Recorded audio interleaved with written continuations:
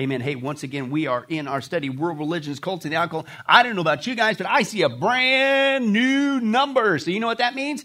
New title. That's right. We got a new title. And in case you can't read this, we got this. It's Voodoo, Vampires, and the Rise of Demon Worship. Woo. Hey, that's exactly what we're going to talk about, as eclectic as that might sound. And this is the basic issue that we're going to start with tonight. Okay, the core issue. Wait a second. Voodoo, vampires, and that's all over Hollywood, and things are dressing like vampires. People like vampires. Even Christians like, oh, the Twilight movie is a great movie. It's one of my favorite. It made me cry. What? Okay, and then voodoo, vampire, and demon worship. What do you mean? What? That's why we're going to take it from the top, right? We're going to deal tonight with just the basic issue, the existence, okay, of demons. Wait a second. Is that just an eclectic title just to get people excited or freak them out with this voodoo, vampires, and demon worship? Are demons really real? I mean, is that a reality? I mean, do people really worship them and interact with them? And are people really possessed? Yeah, all over the place, okay? But the problem is people, even in the church, not only do not believe in a literal Satan, and what was the number again? 65%.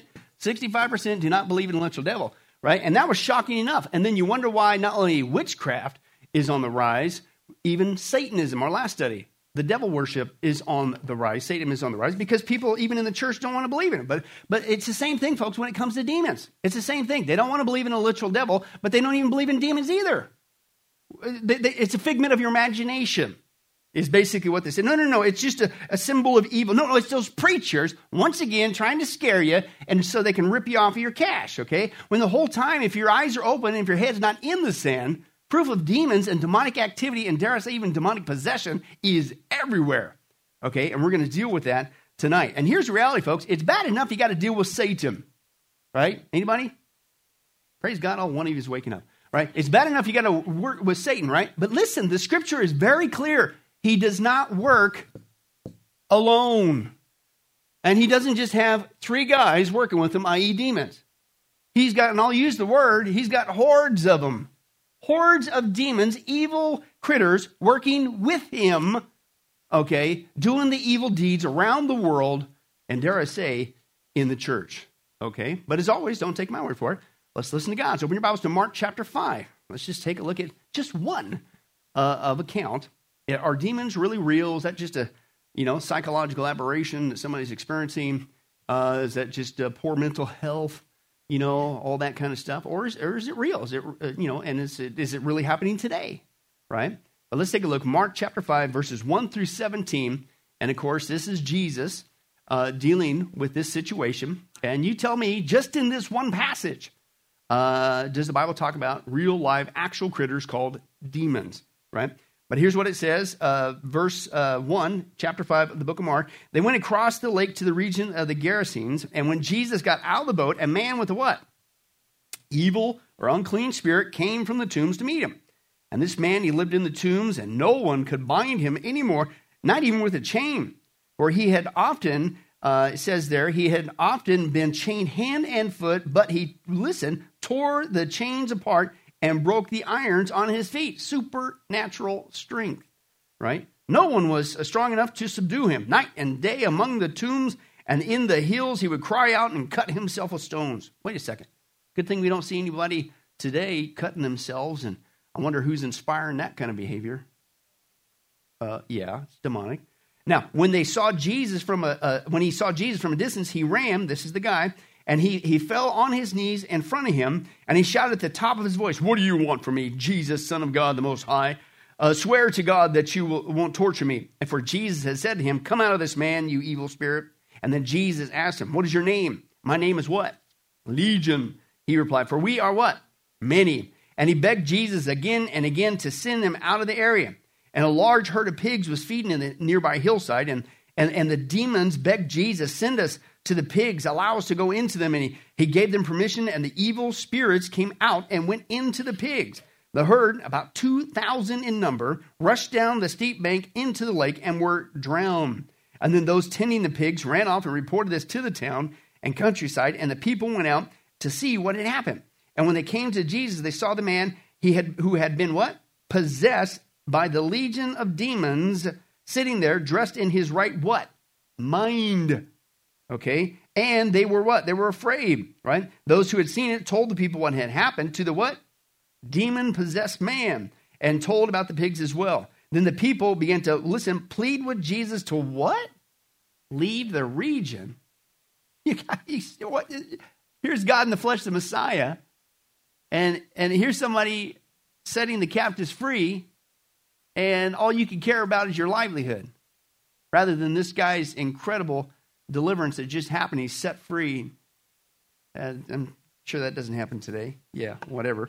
But according to our text, I don't know about you guys, but how many guys would say that according to the Bible, and this is Jesus in the context here, Jesus speaking, Jesus dealing with them, Jesus rebuking them.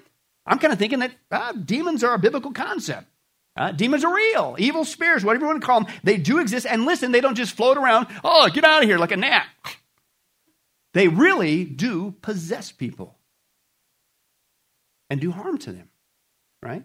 That's what we see if you read the Bible, which I highly recommend. In fact, they're not just mentioned, not just once here, folks, not twice, but listen, 8 times in just this one passage alone, dealing from Jesus. 3 is evil spirits, 3 is demons, and 2 is legion or legion of demons. And by the way, for those of you hooked on Roman military, a Roman legion back in the day was upwards of 5,000 or more men. That's how many were in this guy.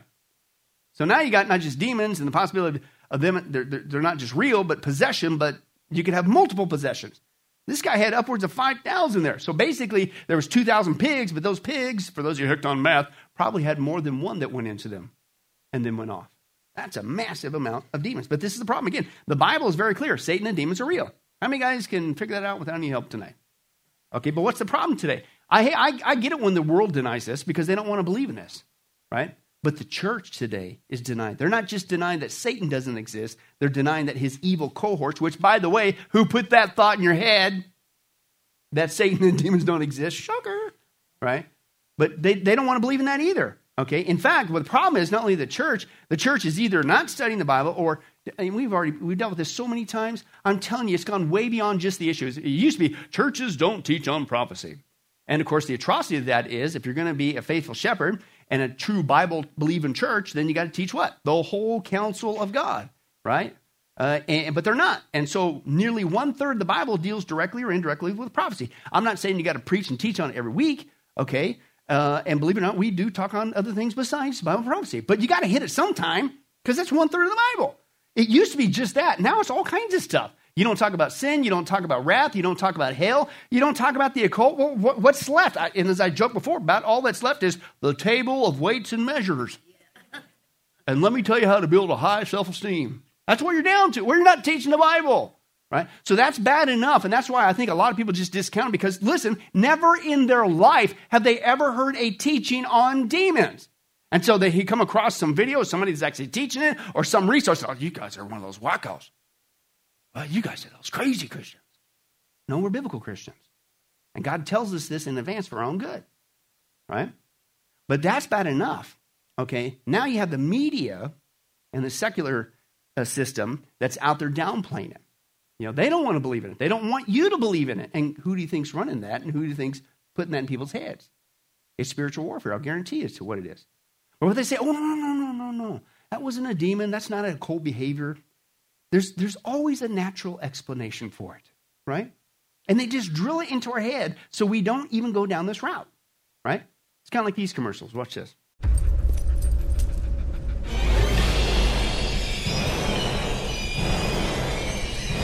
What's happening?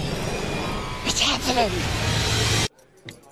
In the modern world, you can control just about anything with an app. Your son is turning on all the lights again. And with the eSurance mobile app, you can do the same thing with your car insurance. Like access your ID card, file a claim, or manage your policy. It's so easy, it's almost scary. Get out of here!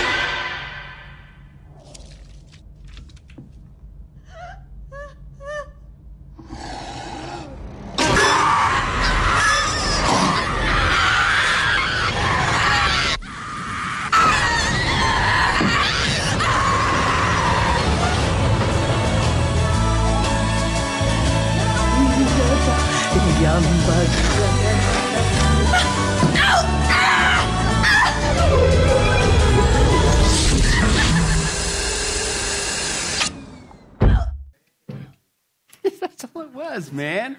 Come on, you guys are freaking out, man. But you don't understand, I had this experience. No, it's just some kid playing on his phone, messing with the lights, man. Or a short circuit, whatever. No, it's just a vacuum cleaner. Come on. That's not a real demons aren't real. That's the mentality that's now crept in the church.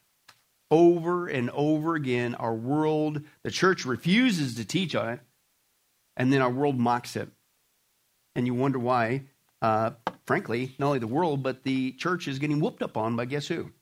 Demonic activity and behavior, okay? So again, we're going to take a look at some proof that, once again, we're dealing with what? The existence of demons. Why? Because this is a pretty audacious statement. Demon worship, people going to worship demons, right? And again, you're going to see that that's the heart of a lot of the occult behavior that we're going to be dealing with. Certainly voodoo, wow, what a topic that's going to be if we're still alive and still here. But anyway, so the first source, obviously, is what? If you want to understand biblically something, then where do you go? The Bible. That's right, John. Praise God, you intern. You, I tell you what. And Deacon, not to mention all your titles, but we don't have time to mention them all. You're so cool. But that's right, the Bible, right? Hello. That's our ultimate source of rule for faith and practice, right? Not the Reader's Digest, not social media, the Bible. So let's deal with the biblical proof. Now, of course, I showed the picture of the pigs, right? Because we just read that from the Bible. That's right, you two biblical scholars in the audience. The biblical proof, right? But I'm telling you, folks, that's the tip of the iceberg. Mark chapter 5 is just one of many. Hey, give me an excuse to use this word. Porky lost, many Bible passages dealing with demons. They're all over the place. And dare I say, not just an isolated text. Well, you can't really talk too much about that because it's only in that one passage in the Bible. It's all over the place.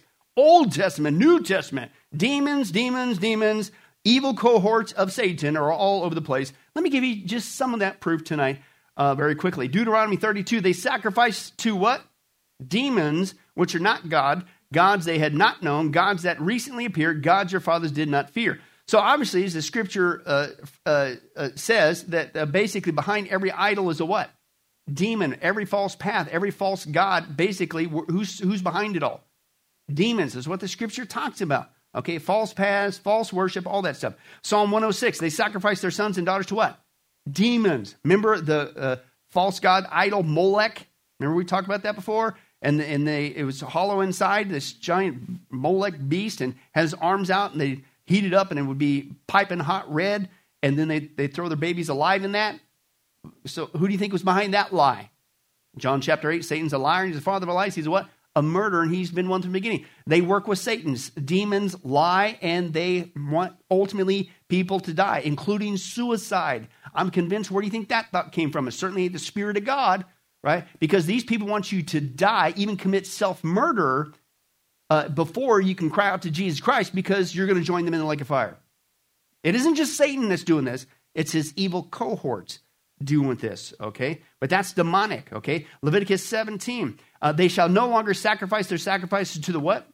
Goat demons with which they play the harlot. Isaiah 13:21, but the desert beasts will lie down there, and their houses will be full of howling creatures. Their owls will dwell. The what? Goat demons will dance there. 2 Chronicles 11, Jeroboam appointed his own priests for the high places, the goat demons and the golden calves he had made as well. Now let's go to the New Testament. Matthew 4. News about him spread all over Syria, and the people brought him to him, all who were ill, of course, Jesus, with various diseases, those suffering severe pain, those with a psychological aberration, a figment of your imagination, those who just have some sort of mental stress going on, who can't cope with demon possessed, those having seizures and the paralyzed, and he, praise God, Jesus, healed him.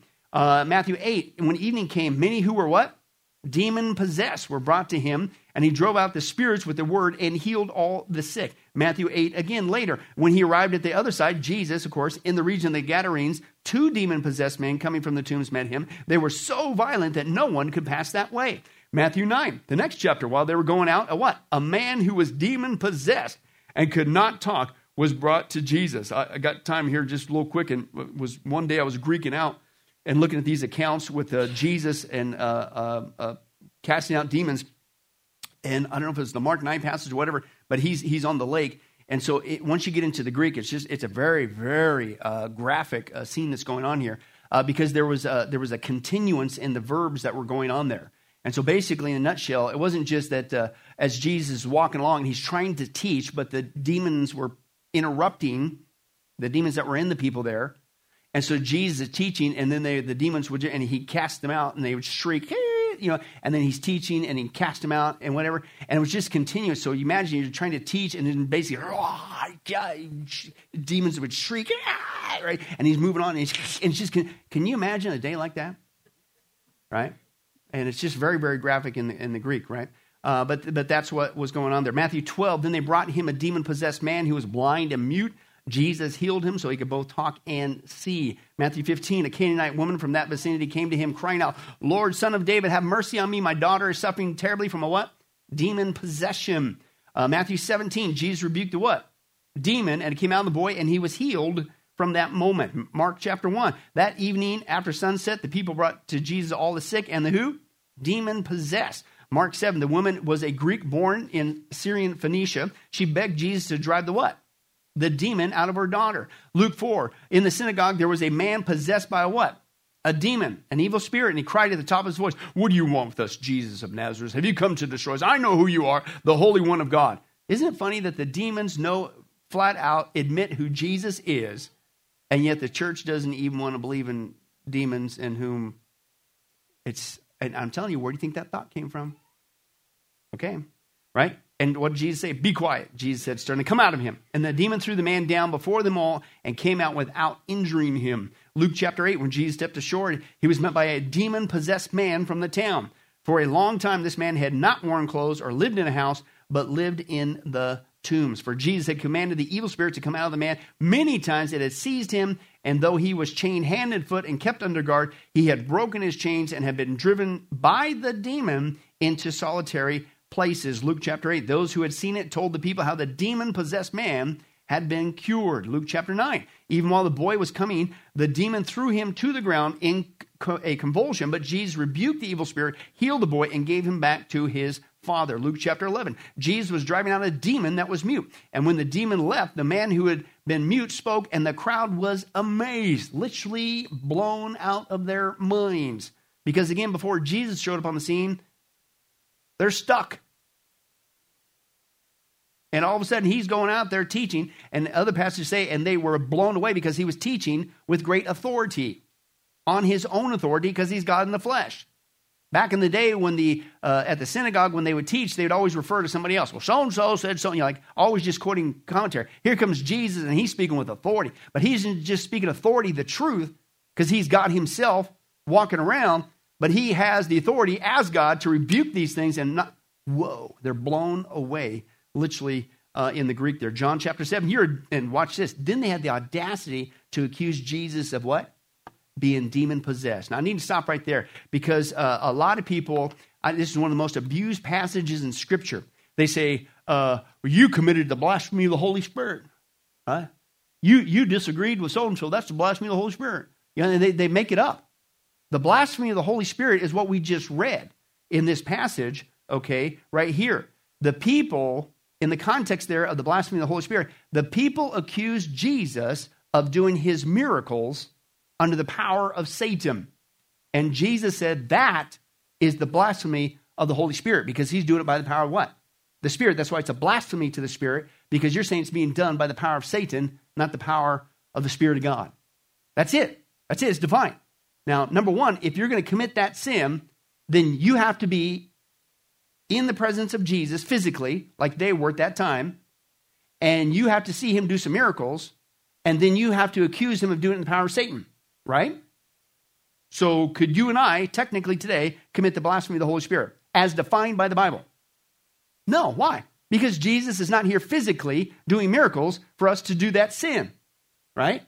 So number one. Number two, I will throw this out there. Maybe, not saying thus saith the Lord, when Jesus does come back and sets up the millennial kingdom, not us, because we're not going to have a sin nature, not us, but the people with the natural bodies in the millennial kingdom, when Jesus is physically ruling and reigning on the planet, if he chooses to do miracles, and if those people accuse him of doing it, then you could commit it then, but you can't do it today.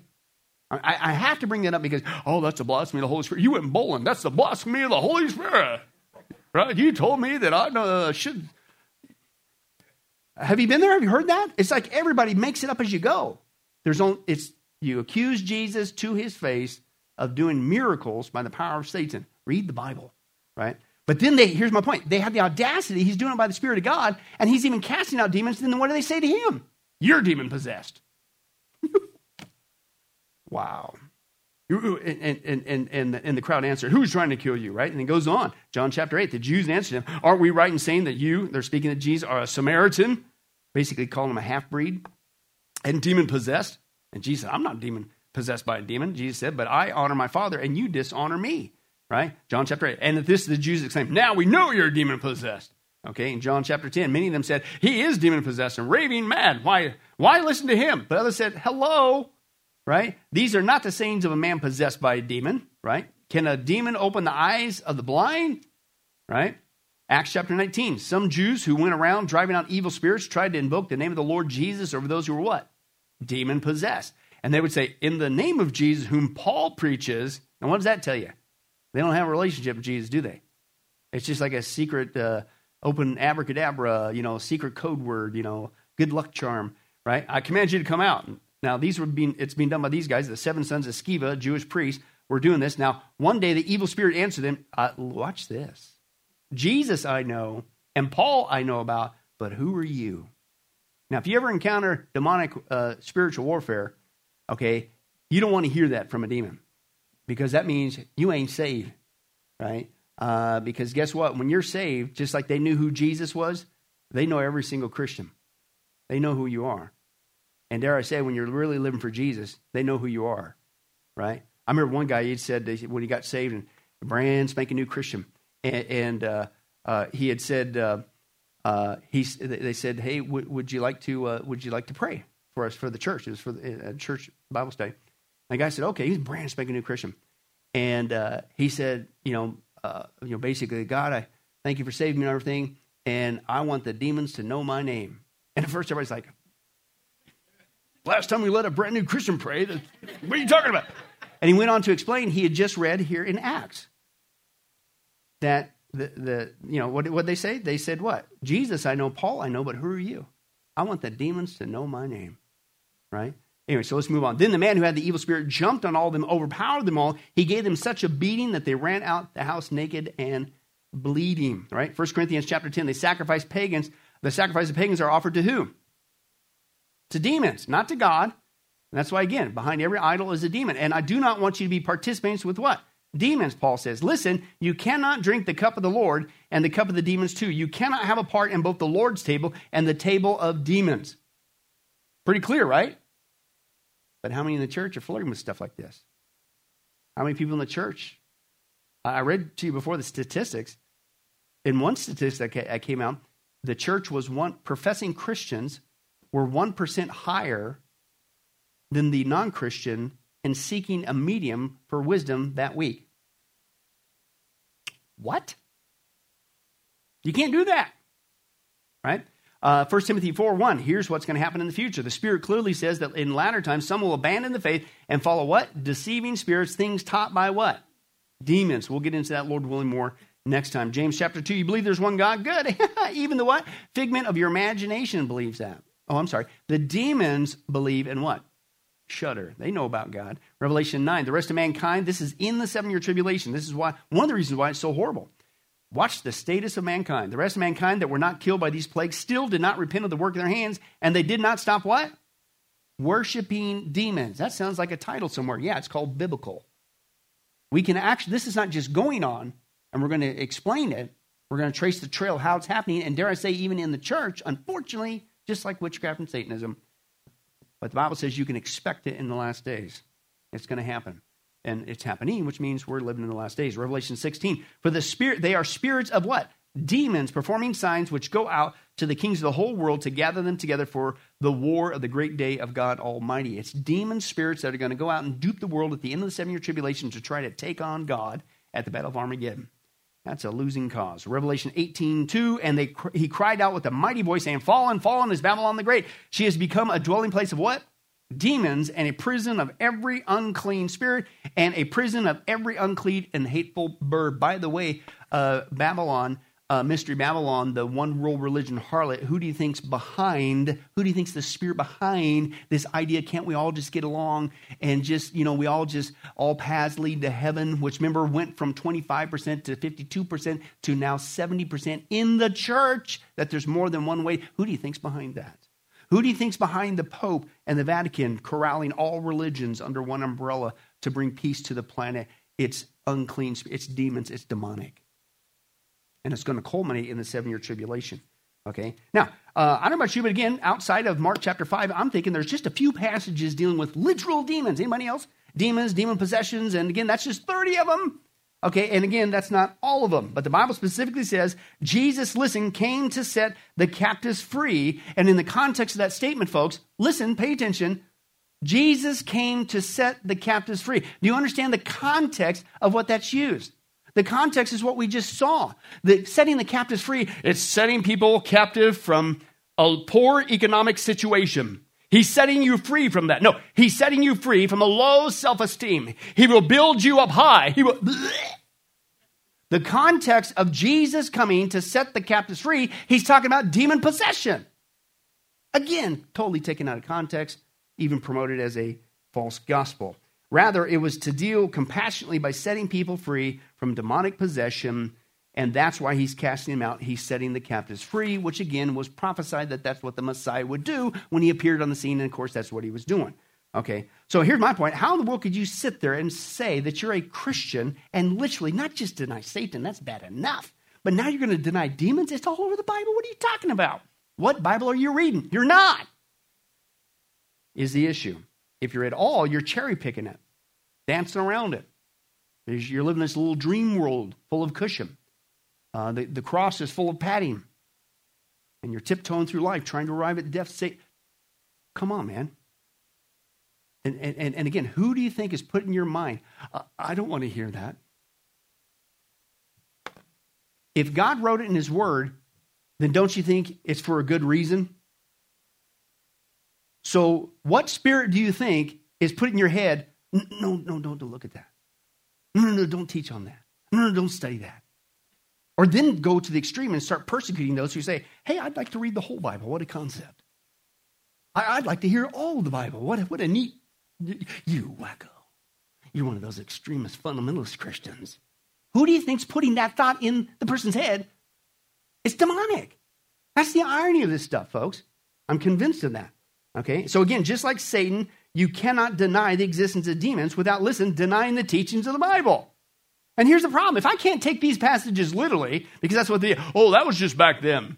And really what these people were, that's the language that the Bible used, but it's archaic. It's not like today. We're much more intellectual and scientific. And we've had at least a good 100 years of wonderful teachers like Jung and Freud, who were atheists and cocaine addicts and nicotine addicts and who were involved in the occult and who got their teachings from demons. And we need to listen to them. They told us that's just, that's mythology. What they really needed back then, they just needed medication. That's all and people eat it up because they don't want to deal with this reality. But that's not true. If I can't take these passages literally, talking about not just Satan, but now demons, Old Testament, New Testament, then why should I take anything else literally? And if I'm going to modernize so-called scriptural passages dealing with this, then why not modernize the rest of it? Which is what people do. They modernize John 14:6, which is what? Jesus is the way, the truth, the life. Nobody comes to the Father but by him. You know how they modernize it? I got this on tape. And this is from back in the URI, United Religions Initiative. And the guy was on there professing to be a Christian, and I got the interview. I got it on my tape. It's in my office. And the interviewer, I'll never forget, I'm going, I got to record this, because he popped the obvious question. So you say that all religions are basically the same, and we all need to corral ourselves together, and you call yourself a Christian, and this is just some secular guy on the radio. And he says, but how do you get around the statement when Jesus said he's the only way, John 14:6? So I'm going, ooh, yeah, that's the question, right? This guy did the most brilliant New Age song and dance. Well, see, what I really think Jesus really meant, he's modernizing it, spiritualizing it, whatever you want to call it. What he really meant was he is the way. like for how humanity is supposed to be, and the life that we all need to live together. And his example was love and tolerance, right? And the truth, and the truth about how we're all just one as the human species, and we need to come together. But you can see the people who don't know their Bible, and certainly non-Christians, going, yeah, that's what it is. So even passages where you think you can't get around this, demons can inspire people to twist that baby and make it sound good, because that's what they do. They're liars, right? But again, demons are real. And so then let's move on to the next question. Obviously, demons exist. We saw that in the Bible, but where do they come from, right? Okay. And why are they here? And what are they up to? Anybody else wonder that? I do. Well, apparently you guys don't. We'll go along for the ride because I'm going to answer that question, right? So let's understand. So if we're going to get a proper knowledge, we know that demons are real if you read the Bible. And the Bible's what governs our rule of faith and practice, spiritual issues, truth, right? So if we're going to now move forward about the identity of demons, the origin of demons, then what do you think we should stick to? Exactly the Bible. Now, this is the big problem. We'll get to this in a second. I'm going to give you the biblical definition, and then you're going to see people today, even in the church that does deal with these things, they're off in la-la land because they're not in the Bible, right? But let's take a look at where the demons come from according to the Bible. We know they're real, but where do they come from? Well, first of all, they're fallen angels. Angels, okay, by the way, the Hebrew equivalent for angel is malak, and it simply means messenger. So when it appears in the Old Testament, it's malak, it means messenger. The Greek New Testament equivalent is angelos. It's not angelos, that's the Southern Greek. It's angelos, for those of you hooked on proper Greek. And it also means messenger. So angels, in the beginning, when God created the angels, right, they were all messengers of God. But something happened, and we'll get to that. One of the angels went rogue and took some with him, rhymes with Satan and the demons, right? Now, right now today, we have, biblically, two categories of angels, okay? You got the first, if you will, the good guys. Those with the biblical terms are called holy, unfallen, or elect, referring to the ones that stuck with God and are angels of God, messengers of God. 1 Timothy 5:21, I charge you in the sight of God and in Christ Jesus and the what? The elect angels, the ones that did not rebel, they're still with God. So that's that one category. The other category is those that went with Satan. They're called unholy, fallen, or these are the demons, right? And this is because one of the angels went rogue, and that his name is Satan. Satan was an angel. He's a fallen angel. Isaiah 14, Ezekiel 28 tells us about his fall, okay? And this is the one from Isaiah. Watch this, Isaiah 14. How you have fallen from heaven, O morning star, son of the dawn. You have been cast down to the earth, you who once laid low the nations. You said in your heart, watch this, I will ascend to the heaven. I will raise my throne above the stars of God. I will sit enthroned on the mount of assembly on the utmost heights of the sacred mountain. I will ascend above the tops of the clouds. I will make myself like the Most High. How many of you guys would say Satan's got an eye problem? Well, that's exactly it. Oh, by the way, 5 times in that passage describing the fall of Satan, it's called the 5 I wills of Lucifer. I'll say it again. What is the number one celebrated, promoted virtue in society today that's even now crept into the church? I. That's what caused the fall of Satan. All right? And this is that. But you were brought down to the grave, to the depths of the pit. Now, he wasn't the only one. He snookered 1/3 of the angels. And we see that who went with him. And, of course, they became unfallen like Satan, or classified as demons. Revelation chapter 12, Revelation 12:4. His, defined by the text clearly, Revelation 12, Satan. There's no argument about that. Tail swept a what? 1/3 of the stars, angels, out of the sky and flung them to the earth, right? So where are they now? So that's where they came from. That's how we end up with 2 categories, good and the bad. Okay, well, where are they now? Well, you got those that are bound or confined is the first category. Okay, then you got those that are active and the ones we still got to deal with today, right? Now, the ones are bound, some of them are bound permanently in a place called Tartarus, and this is what we see in 2 Peter 2 or Jude chapter 6. Okay, 2 Peter 2, for if God did not spare the who? Angels when they sinned, so that would mean they're what? Not a holy angel of God, a fallen angel, a demon, but sent them to hell, literally in the Greek, Tartarus, putting them into gloomy dungeons to be held for what?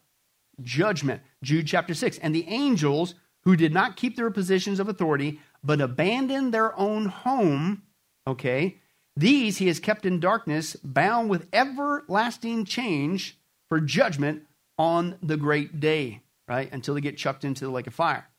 And then if you read the next verse, which we'll see in a little bit, it says that just like Sodom and Gomorrah, these angels, fallen angels, went after strange flesh. I'm convinced, a lot of biblical scholars, is what they're talking about. Why these are permanently bound? These were the fallen angels, demons, that did the commingling with the daughters of men that created the offspring called the Nephilim that was part of the judgment as to why God wiped out the planet, save Noah and his family. And those that did it, oh, you're done. You're permanently, you're just waiting your day for the lake of fire, right? So that's that category.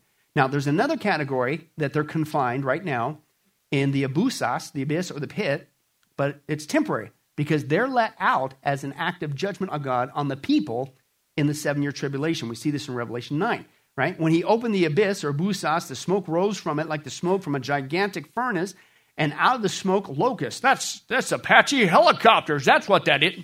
No, it's not. Okay, came out down upon the earth, and they had tails and stings like scorpions, and in their tails they had power to torment people for 5 months. And the 4 what? Angels who have been kept ready for this very hour and day and month and year were released to kill 1/3 of mankind. That's in the trumpet judgment. Remember, in the previous judgments, the first ones, the seals, 1/4 of mankind gets taken out. Now another 1/3 gets taken out. You don't want to be there.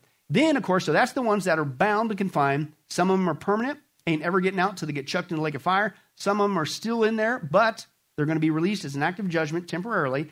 Then you got the ones that are still loose today. And that's what Paul says. These are the ones we got to deal with. Ephesians chapter 6. For our struggle is not against what? Flesh and blood. But against what? It's not always natural. Sometimes it's spiritual. But against the rulers, against the authorities, against the powers of this dark world, against the spiritual forces of evil in the heavenly realms. Therefore, freak out and get afraid because you're on your own. Oh, I'm sorry, wrong translation. Just do what God says to do. Therefore, put on the full armor of God so that when, not if, the day of evil comes, even if you experience spiritual warfare, you may be able to what? Stand your ground. You don't have to be afraid. And we'll get to that more. And then I will have to add this. The Bible tells us, praise God, there's going to come a day when we're never going to have to deal with spiritual warfare ever again. Anybody excited about that? And the Bible tells us the future of Satan and his cohorts, the fallen angels, the demons. One day, you're going to the lake of fire. Matthew 25:41. Then he will say to those on his left, depart from me, you who are cursed, into the what? Eternal fire prepared for who? The devil and his what? Angels. Right there, the devil, right? His cohorts, the angels, the fallen angels, they're headed for the lake of fire. They lost. They know their gig is up. They know where they're going, right? And they're duping people to see how many they can take with them there. Oh, by the way, originally, you see that hell was created for who? The devil and angels. But people want to rebel like Satan and the demons and even spurn God's ability to get away from that reality for free, then God will honor your decision and to hell you will go with Satan and the devils. Even though it wasn't originally created for humans, but you want to rebel like Satan, even though all you had to do is say yes to Jesus to get out, you made your choice, right? Now, let's get into who demons are not. This is very important because there's a lot of confusion. That's what the Bible says they are, but who are they not? Well, first of all, they're not dead people, right? How many got angels? You know, of course, they think of it, the good angels. We're talking about the bad angels, the fallen angels. People say, angels are I mean, didn't you watch that Christmas show with Jimmy Stewart? Every time a person dies, and you hear the bell, and we all know that, angels are these little fat chubby babies flying in heaven. And see, when my loved one died, they turned into an angel. They're looking after me. No, they're not. That is so unbiblical, it's not even funny. And that's the so-called holy angel thing. And again, that's induced by Hollywood and false teaching. But now we're talking about the bad guys. Well, some people say, oh, that's people who are on earth that are really bad, really wicked. That's where the demons are. No, that's not. Okay? They're not the spirits of dead people who were really wicked. Okay? The Bible's very clear because that when people die, you go to one of two places. You go either to heaven or you go to hell, and when you get there, you ain't coming back. Now, if you're saved, praise God, you go straight to heaven. That's what we see in the Bible, which I highly recommend reading. 2 Corinthians 5:8, absent from the body, Christian is to be what? Bang! Instantaneously, praise God, to be with the Lord. Where's the Lord Jesus right now? At the right hand of the Father in heaven. Right? So if you die right now, you're going straight into heaven as a Christian. And for those who are unsaved, you go straight into hell. Right? Luke 16, Jesus speaking, the rich man also died, and bang! He wasn't just buried, he what? There he was in hell, where he was partying with his buddies, because that's all hell is. No, he was in torment. You don't want to mess with that. So both places are a place of no return. Right? The Bible's very clear about that. A couple different passages. Job, how do you get around this one? 7. As a cloud vanishes and is gone, so he who goes down to the grave does what? He does not return. He will how often? Never come to his house again. His place will know him no more. Luke 16. And besides all this, Jesus speaking, between us and you is a great chasm that's been fixed so that those who want to go from here to there cannot, nor can anyone cross over from there to us. Right? So those in heaven remain in heaven, those in hell remain in hell. Until the end of the millennial kingdom, those in hell will be brought up from hell to face God at the great white throne judgment. Revelation 20, verse 12, and I saw the dead, people in hell, that's been stacking up all this time, great and small, standing before the throne, and books were open. And then the Bible says they get cast into the lake of fire. Their name was not found in the book, singular, the book of life, because obviously they didn't trust Christ. That's why they're in hell. Books were open that recorded their works. Okay, let's see if you earned your way to heaven. You can't.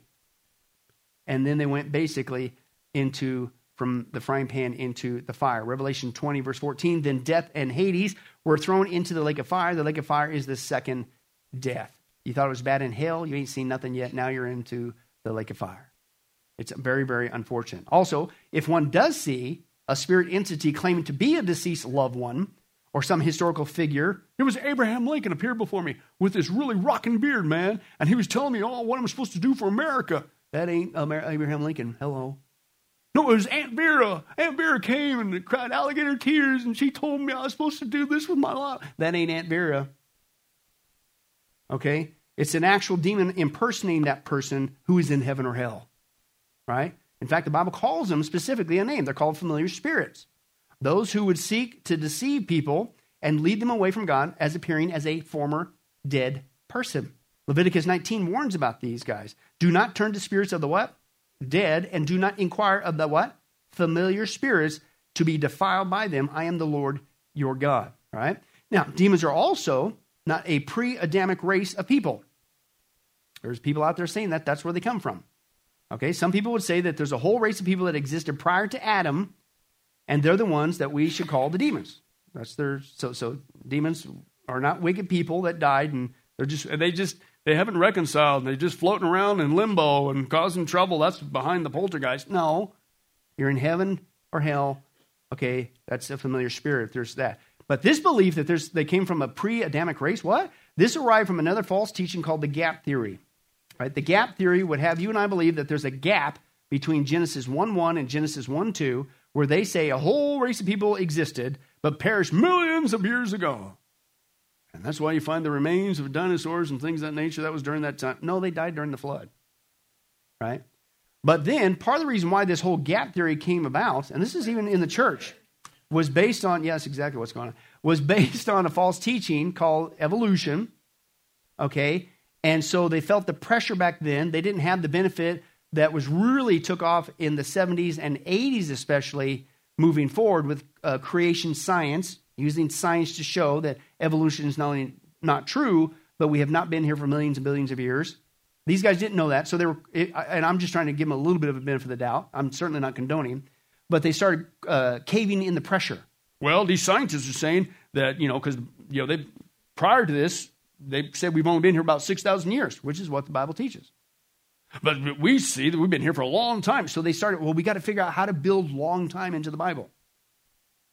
But that's where all that came. To help explain the lie of evolution, to somehow justify from the Scripture the insertion of millions and billions of years, even though the Bible says, no, it's about 6,000. First of all, evolution's a lie, and I don't need to defend it. Hello? And you shouldn't defend it. There's no scriptural support for this view. The Bible declares, and again, they say there was a pre-Adam, between Genesis 1 and Genesis 1:2, in that crack there, in that gap, there was a whole race of people that existed on the earth. And millions of them, and they all died and whatever, and out of that came the demons. That's a lot to squeeze in that gap. But that's what they say, right? But that's not what the Bible says. The Bible says that Adam was the what? The first man. I didn't say that. God did. 1 Corinthians 15:45. So it is written, the what? First man was these people who were squeezed in this little gap, this crack here, and they lived for... No, the first man was who? Adam. So you're contradicting the Bible. The first man, you can't get any more plain than that, was Adam. Not somebody else prior, millions, right? And then the Bible's very clear. There was also no death before Adam, right? Remember, what's the premise? Pre-Adamic race, they got all destroyed, which would involve death. So then now you got death before Adam. Well, that's not what the Bible says. Death started with Adam when he sinned in the Garden of Eden, Romans 5. Quote the scripture. Therefore, just as sin entered the world through one man, and death through sin, and this way death came to all men, death reigned from the time of this tiny gap, and there's millions of years squeezed in here, and these whole people... Oh, I'm sorry, wrong translation. From the time of who? Adam. That's when it started. So again, I think it's sad because these people, I guess they felt the pressure of evolution. Scientists are saying millions and billions of years. Well, we better try to squeeze it in the Bible. You don't do that. I don't care what man says. God's word is always true. Always stick with it. Even though they mock and scoff at it. I don't care how many degrees they have and all this stuff, and we believe this, and you guys are wrong. They're wrong. And they will always be found wrong 100% of the time. You do the research, you do your math, you look at true science, it's always going to agree with the Bible. Always. Right? So let's move on. So there was no race of people prior to Adam, and so that's not the identity of demons. Now, here's another one. This one's getting popular today, unfortunately, but again, it's outside the scripture. Demons are not only not dead people who are wicked, and they're not part of a pre-Adamic race, but they're also not a hybrid version of people, i.e. the spirits of the Nephilim. Okay, let's walk with that. Some would say that the demons are Nephilim, mentioned in the Bible, that arose from the mingling of the fallen angels and the daughters of men, mentioned in Genesis chapter 6. Genesis 6, the Nephilim were on the earth in those days and also afterward when the sons of God, the fallen angels, went to the daughters of men and had children by them. They were the heroes of old, the men of renown. And they say the Nephilim, created by this fallen angel human hybrid thing going on, they were destroyed by the flood, and then their spirits became the demons that we're dealing with today. Really? That's not what the Bible says. This view, like the previous two, has no biblical evidence whatsoever.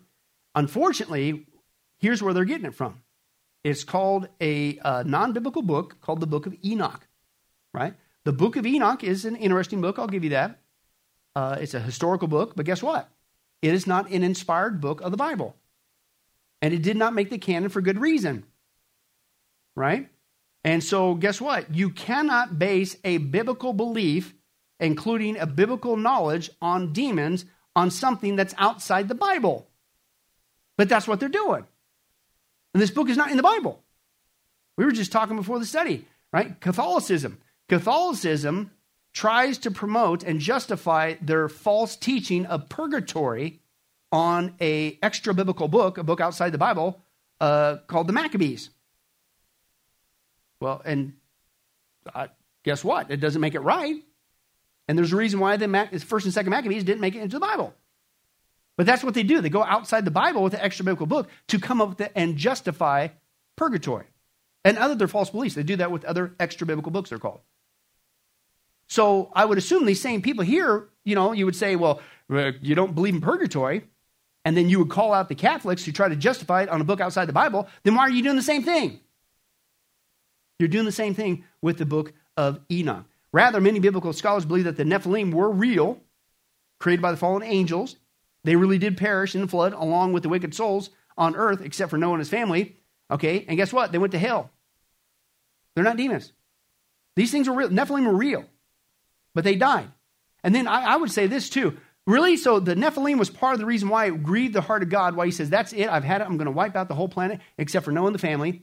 And it wasn't just because it says there the heart of man was wicked all the time, and God was grieved with that, but also you got this hybridization going on with fallen angels and daughters of men creating these Nephilim creatures, and God says, that's it, I'm hitting a restart on humanity. Okay, and so that was a part of that judgment, and you mean to tell me so God would judge them, the Nephilim, wipe them out, and then say, all right, go roam the earth.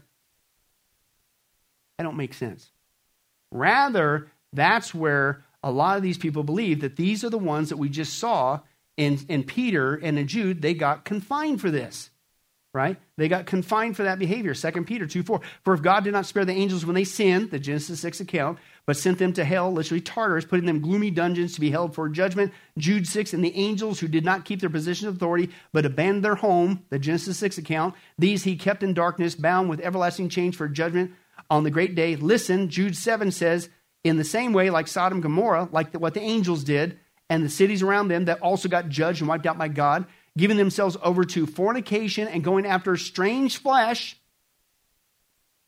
are set forth as an example, suffering the vengeance of eternal fire. Okay? So this explains why these demons are not allowed to roam the earth today. Like the other ones on the chart, they're confined. Okay? They went after strange flesh, the ones that did that, and the Nephilim, the creation of that hybridization, they perished in the flood. That's it. It's over. They're not roaming the earth. So basically, long story short, stick with the Bible. Demons are fallen angels. Okay? It's just another title for the name of fallen angels, unclean spirits, evil spirits. It's all one and the same. And that's why most of them believe that these guys are not just real, but these are the evil cohorts that work with Satan who rebelled against him. And that's what the scripture says. Make sense? So I had to do that because a lot of people either flat out deny the existence of demons or they come to a wrong conclusion of, okay, where'd they really come from? Okay? So that's what we're going to deal with. Now, the other aspect we're going to take a look at real quick is that's the biblical proof, right? You look around, if you don't have your head in the sand, I think it's pretty obvious to see that, you know what?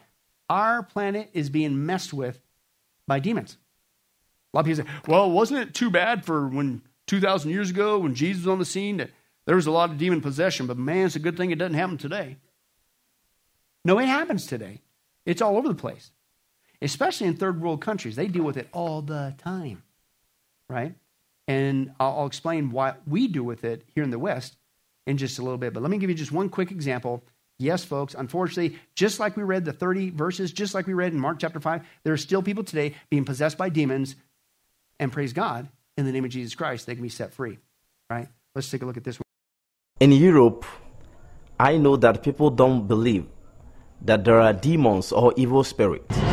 Who are you? Are you Baal or Astaroth? I want to know. Or you are Leviathan?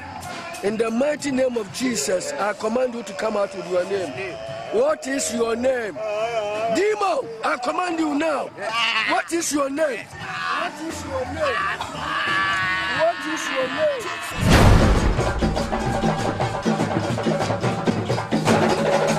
Le biambini ni egbe na ni bajepue len inte ya nake won brikani pa ko ni e ma ninu ni ta won ni wi ni e ba wi ni abanu jawo fe le kusun.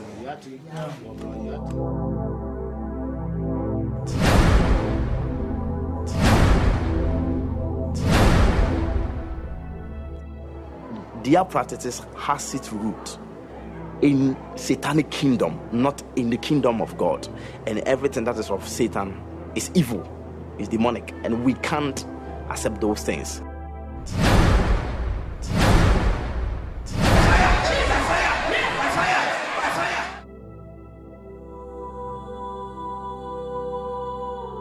I set you free, Jesus, from now. Have your liberty in Jesus' name. Set the captives free still to this day, just like Jesus did, just like Paul did in the book of Acts. Now, I don't know if you were paying attention to that video. The guy said deliberately he took that girl and he was excited about going through this ritual that would get her possessed by not just a demon, but by a cobra spirit. Did you see that? A snake spirit. And then that would give her the ability to make him money because she could become clairvoyant and supposedly tell people. Did you know Paul dealt with that? A snake spirit too, right? Read the Bible, Acts chapter 16, verse 16. Now it happened of us, Paul says, going to the place of prayer, a certain girl having a what? Spirit of what? Python, snake spirit. Met us, who was what? Bringing her masters much gain and fortune telling. The exact same thing still going on to this day. But people say, nope, that's not real. That's just make believe. You preachers are just trying to scare us and rip us off our cash. And you're one of those fundamentalist wackos. right? Now, part of the reason why, and we'll get in this, Lord willing, next time, if we're still alive and still here, part of the reason why is not just a church refuses to teach on this, that people downplay this reality. And it's not just the secular media, it's just a phone, a vacuum cleaner, right? But really, a lot of it comes from, and here's the irony, it comes from secular psychology. And they say, no, this is nothing spiritual, this is natural. These people just have a psychological aberration, right? And that's all it is. And of course, they just need to be treated with what? Medication. And again, as I shared before from the pulpit, in pastoring over 25 years now, I've been into many different psych wards to visit people upon request. And not to get all hyper-charismatic-y, but I'm telling you, I'm convinced 100%, having been there, done that, wish I wouldn't have bought the T-shirt, been possessed myself before I was saved. I'm convinced that a lot of these people, and it's sad. Man, you could feel it, man. It isn't just there's something spiritual going on, and it ain't good in those rooms. And your heart breaks for these people. I'm not saying every single one of them, but I believe a lot of them are people who are actually, unfortunately, demon-possessed, and the only treatment they're getting is medication into an oblivion, and that doesn't set them free. And they're stuck in that state out of denial that it could very well be something spiritual, and they need to be set free in the name of Jesus Christ. But this is coming from secular psychology. Now, again, the irony is we're going to see, Lord willing, next week, it's not a psychological aberration because, and we don't even want to go down that spiritual route because we're just too sophisticated and intellectual today. Okay, the irony is the secular psychology group that's pushing this disbelief into people's mindset, even in the church, these guys were involved in demonic practices, communicating themselves with demons, which is where they got their teachings. And so, no wonder they downplay the reality of actual demons. Do you get it? They also produce demonic drugs, oftentimes psychotropic drugs that get people open to even be possessed by demons. That's the irony of that. And Lord willing, we'll probably get into that next week as well. But let me give you some examples, even here in the West. I believe this happens a lot more. It's just people downplay it. Oh, that person just had poor mental health. Maybe, maybe not. Especially with all the drug use going on nowadays. I think these people have become possessed in the true biblical sense of the word. And but again, do you think the media is going to play that for you? No. Sometimes it gets caught on tape, though. Let me give you two examples real quick. Here in the West, I'm convinced it happens. I bet you this is going on all over Vegas. I bet you if we had enough time to talk to some people who worked in public services or Brian, whatever, probably could see got some stories of people being demon-possessed. Ken Michael, coming here in a couple weeks, Lord willing. Ooh, you talk to him off the side. He was a cop for many years. He had all kinds of encounters with people that he's convinced were flat out demon-possessed with supernatural strength, man, that took tons of cops to bring him down, right? And so he can do that. But here's just a couple examples. One man, one woman. I believe this is still going on today, even though people don't want to deal with it. But let's take a look.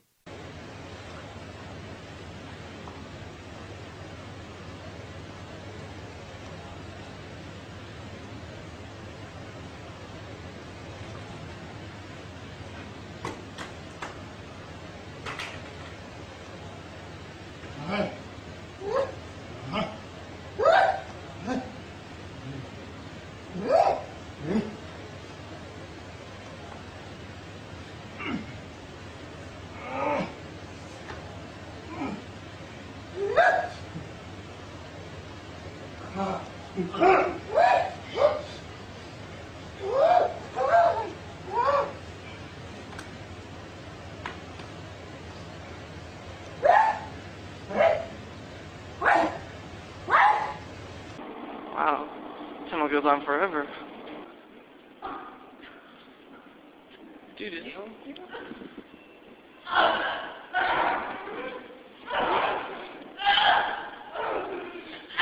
Oh my God. Dude, come on. Yeah, dude, oh my. Dude, bail. Oh my.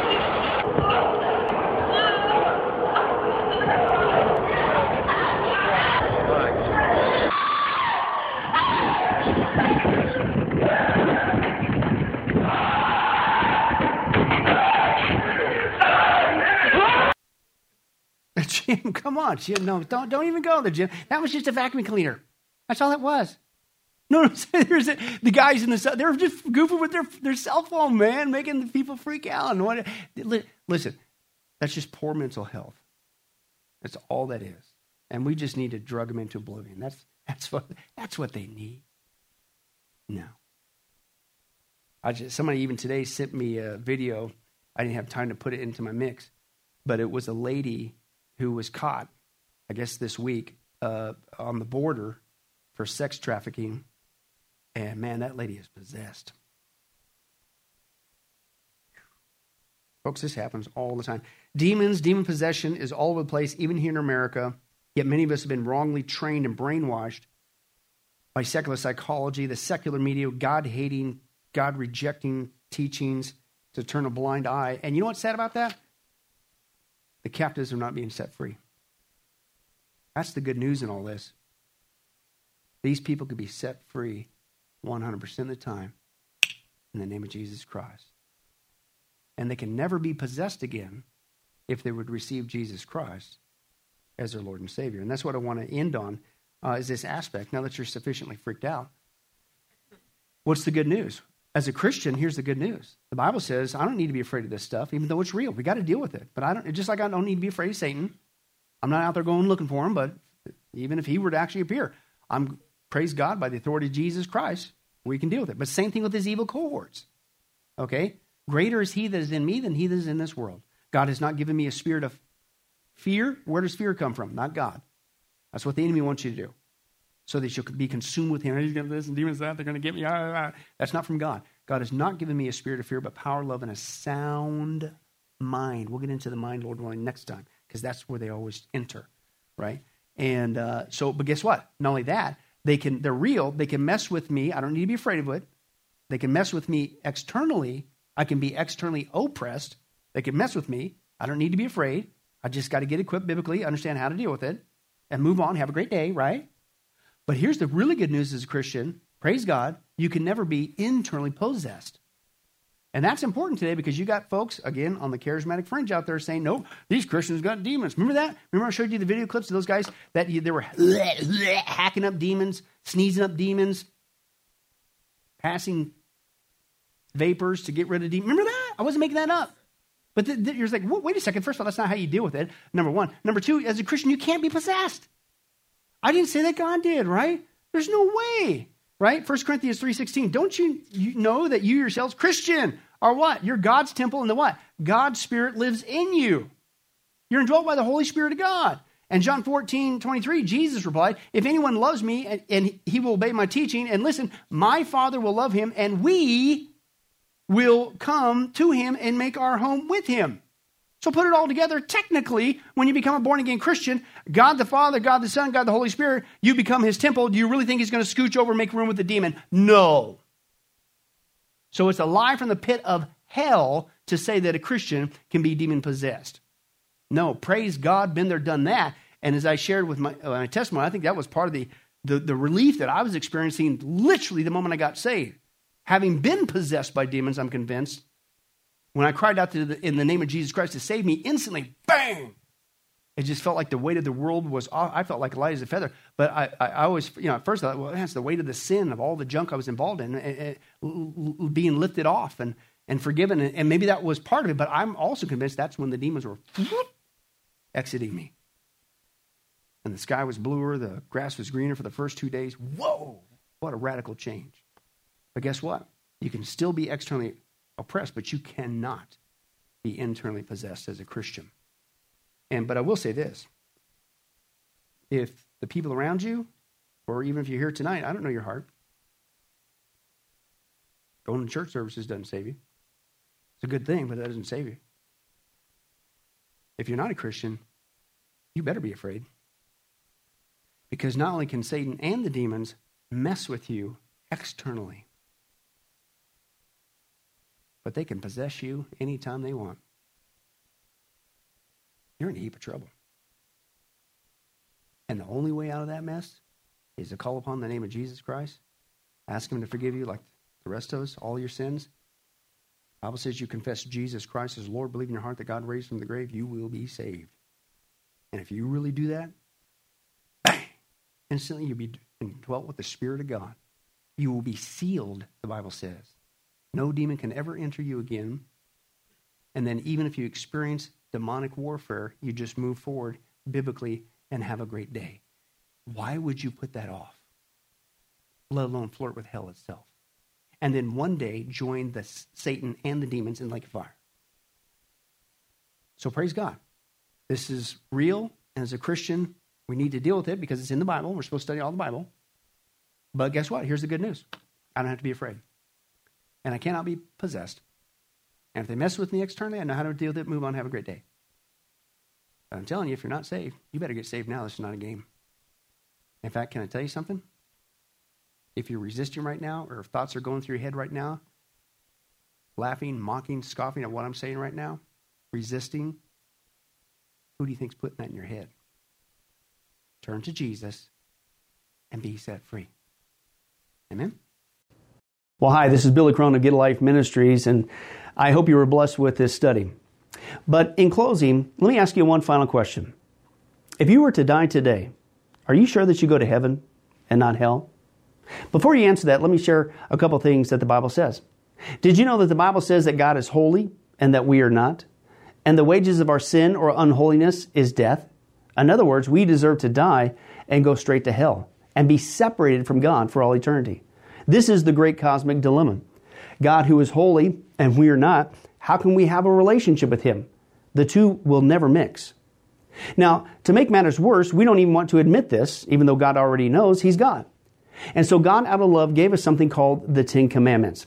The Ten Commandments were not something to just memorize or stick on your wall to give the appearance of being a religious person.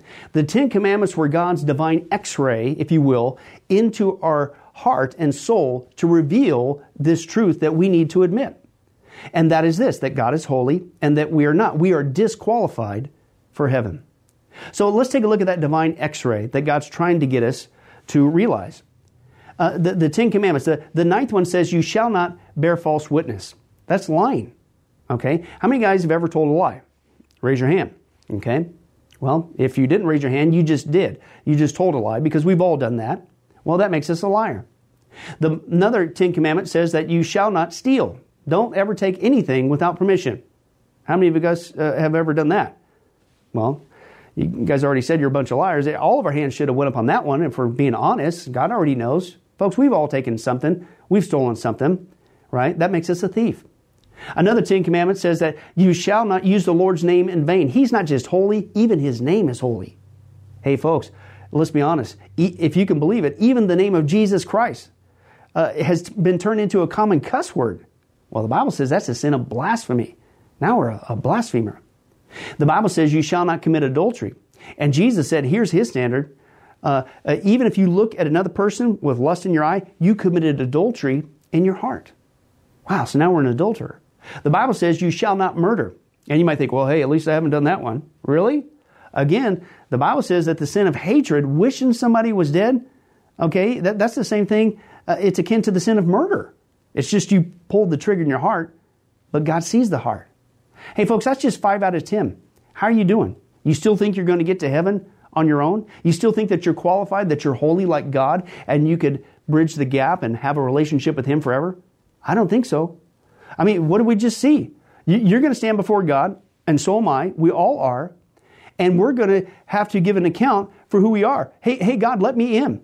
I'm a liar. I'm a thief. I'm a blasphemer. I'm an adulterer. I'm a murderer. And the Scripture is very clear, folks. Such people as these will not inherit the kingdom of God. We're in trouble. But folks, here's the good news. The Bible says that if we would just admit that, that's the first step. To admit that God is holy, that I'm not, I'm disqualified for heaven, I need a Savior. If we would admit that and then ask for the Savior to save us. That's what God was doing with Jesus. God gave us His Son, Jesus Christ. He took the death penalty in our place so that we could be completely forgiven of everything we've ever done and be made holy through Jesus so that we can now have a relationship with God both here and now and forever in heaven. We can become qualified. The word that the Bible uses is a word called pardon. That God is willing to pardon us of all of our sins and crimes that we've committed against Him and disqualified us for heaven, right? And we've actually seen this work in real life. For instance, there's been people who have committed crimes, gone to court, the gavel's been passed, the judge has said, hey, listen, we all know you're guilty, you even admit you're guilty, and for your crimes, you're going to not just jail, you're going to await in jail to go to the death penalty. And did you know that there actually is a way that somebody could get off of death row? It's called a pardon. The one in the authority, the governor, can grant what's called a pardon for that person's crimes, and they literally can go free. Not because of something they did, because the deeds are already done, you can't undo it. Not because they tried to clean up their act while they were stuck in the jail cell, because that doesn't change anything. But simply out of mercy, the person who has the authority can give them a pardon, and they can go free. And did you know, it's actually on historical record, that there have been people who have been granted a pardon from the death penalty, and they've refused to take it. And so, even though the offer was there to be set free, they themselves still had to go to the death penalty. Folks, in a nutshell, that's what God's doing every single day with all of us this side of heaven. While you still have breath, you still have an opportunity to receive God's pardon. He's willing to forgive you of all your sins if you would just receive His pardon through Jesus Christ. Again, that's what He was doing on the cross. The cross was the death penalty of the day. But since we weren't there, and since we can't earn it, it's a gift from God, you have to receive that by faith. Reach out even today from your own spiritual jail cell, if you will, and say yes to Jesus and God's pardon so that you could be set free and go to heaven. The Bible says that if you will confess Jesus as Lord and believe in your heart that God raised Him from the grave, you will be saved. Hey folks, if that's you, don't delay. You may not even have tomorrow. Today could be your last day. Please accept Jesus Christ as your Lord and Savior. Confess with your mouth He is Lord. Believe in your heart that God has raised Him from the grave. And the Bible says you will be saved. Well, this has been Billy Crone of Get a Life Ministries. If there's anything that we could do for you, our information and number will come up here shortly. And please don't hesitate to contact us.